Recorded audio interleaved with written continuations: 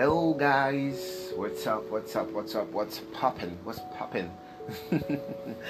Hi guys, good evening everybody. I hope you're having a blast. And by the way, I am Jonah Chaps, and this is Before You Say I Do. Okay? Hope you're having a blast, hope you're having a nice time, and hope you went to service. Oh, because I've not been asking you, think you have the right not to go to church, Abi? Don't worry. Don't. Okay. I forgive you. Alright, so it's important we go to church, okay? And have a fellowship with our Creator. Alright, so last week we talked about marriage. Yeah. And someone will be like, did we talk about marriage? Yeah, this is like a marriage month, okay? So we talked about why you should marry. Because a lot of people want to get married, but they want to get married for all the wrong reasons. No, just, you see that money? I want money so that I'll have money. So that my friends will know that I have arrived, so that I can born Pekin, that's give birth to children, so I'm like, what's up? Okay, so I listed a whole lot of things, just about 4 reasons why people should get married. I believe people should get married, but it's okay, ain't nobody judging you.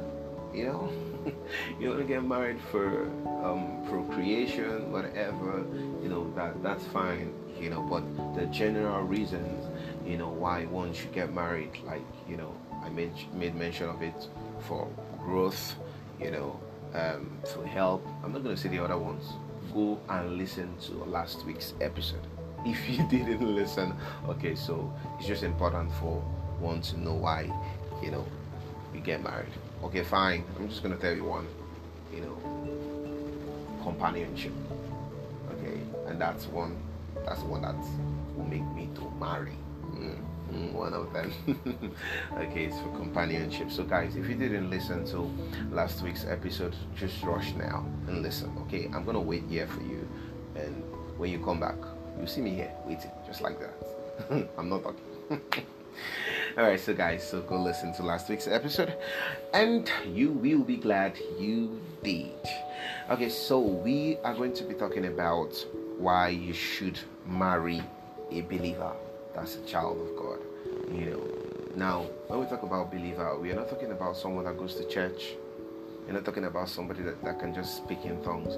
Like, we're talking about someone that lives a Christ-like life, that emulates Christ in everything he or she does. You understand? And the Bible has already enjoined us, has already encouraged us to marry a believer, and discouraged us not to marry an unbeliever. Okay, so it is important that we adhere to the instructions of God if we want to do our life with God. If God is directing us, we must obey instructions. The Bible says, if you love me, you keep my commandments.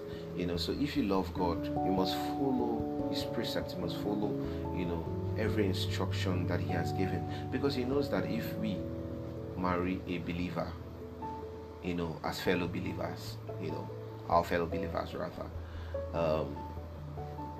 come on, life will be a lot easier.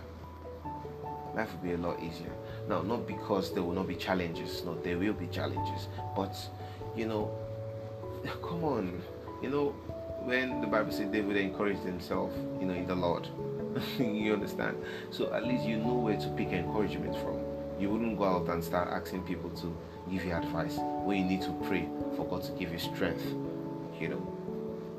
So that's like one of the, beautiful things about marrying a believer. You guys just come together and then you just encourage yourself.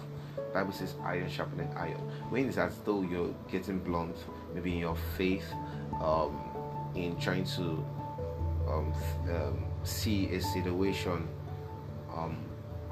to work out, for your good, and then it's not working out, and then you're believing husband or believing wife is there to stir up your faith more, and in other aspects, so basically it is very good to marry a believer.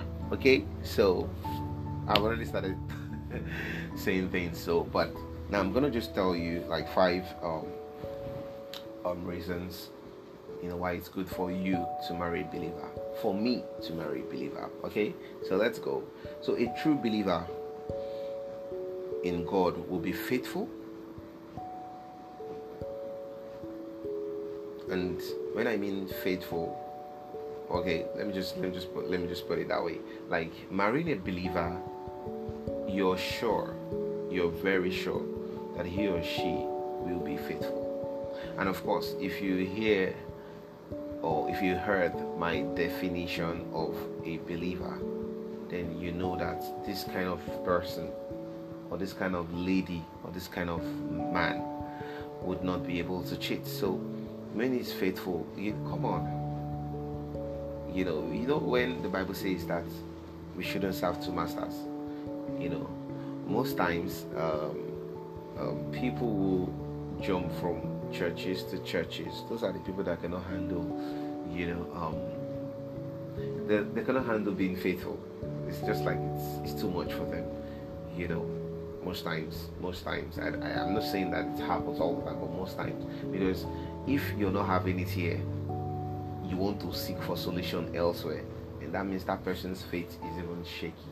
You understand? So a true believer must stand firm in the face of adversity. The Bible has already said it. It said if you faint in the time of adversity, then your strength is little. Okay, so you need to build up strength, to accommodate, pain and struggles and all that. So that's why it's very important. A believer comes with that package, long suffering. So you need to be patient. So as a believer, when you're going towards marrying, you need somebody that would be, patient, be faithful, someone that won't cheat, someone that knows that if I do this cheating, if I cheat on her, if I cheat on him, I'm cheating on God. It's like, this is what God has said. God says we should not, be caught unfaithful. We should not, be adulterous. So if I do that, I'm first of all sinning against God before even my husband. You understand? Because God is involved. So to just stop. So that's what you get when you marry a true believer. Because you too, you're a true believer. Because we are not talking about you not being a believer then going to marry a believer. That's not it. You're still going to spoil the equation, So no, you must be a believer first. So that's it. That's one reason why you should marry a believer, because they are always faithful. Then the second reason is that, you both coming together as partner will spur each other up spiritually. So marrying a believer is just like you. Now the iron sharpened iron thing that I said earlier, it's just like, you're just stirring or fanning, the fire, fanning the flames, just to bring it out, fanning the coals so that fire comes out of it, So it's just, you're going to spoil each other spiritually. There's not going to be a time that if one is dying spiritually, the other person cannot be there to resuscitate him or resuscitate her. So you just, that you're covered. Do you understand? Especially when you're really open to being is it taught? Because teachability matters a lot in marriage. So when you have that teachable factor, then it's very easy. Like, honey, I think you need to do this so that your spiritual life can take a new dimension. And then you're like, wow, that's true. It's been long I did that. And then so it just pours you up spiritually. Okay, so let's just go on this one so quick. So the third reason why you need to marry a believer is that a believer understands what love means, because he has already had a first knowledge of love from God. You understand? So he knows how to love you right. In other words, he knows how to love you right. He knows what it means to love you because he has already loved God first. Do you understand? So he's going to love you right, like we said in the in last week's episode. That doing a relationship, when I was talking about 2 episodes ago, when I'm talking about relationship, marriage and sex, that doing relationship with God, it helps you to understand how to love, because God has shown you love. He has given you love. Even from the time you were a sinner, he died. He sent his son to die, for us. So that's love. So someone coming from that standpoint is going to be excellent at loving you. So that's why you need to marry a believer, because a believer would be, or a believer is, one of the most romantic men or romantic women you can find out there. Okay? So if you wanna prove me wrong, marry a believer and be a believer too. Alright, so moving on. So the fourth one is a believer naturally follows the standard of the Bible. The standards of the Bible, rather than setting his own standard, which will lead to problems, in future. So if God says love your wife, he does that. If God says submit to your husband, she does that. They will not start looking, what is that thing, what can I, they just obey the standards of the Bible. If the Bible says marry one wife, they marry one wife. If the Bible says marry one husband, they marry one husband. And of course the Bible says that. So they just follow the standard of the Bible. And so of course, so that as I've entered the house of this believer, I know that everything is sure, because he already follows the standards of the Bible. So if he's saying something is in consonance with the standard of the Bible, if she's saying something same way too, you understand? And of course we're checking the patterns, right? You've already been friends with them, so of course, so you know them better now before entering. You understand? You have an idea of what to expect before entering, so you know that he has been following the standard of the Bible while we're friends, and then of course that marriage will be no different, so that's it. They follow the standard of the Bible.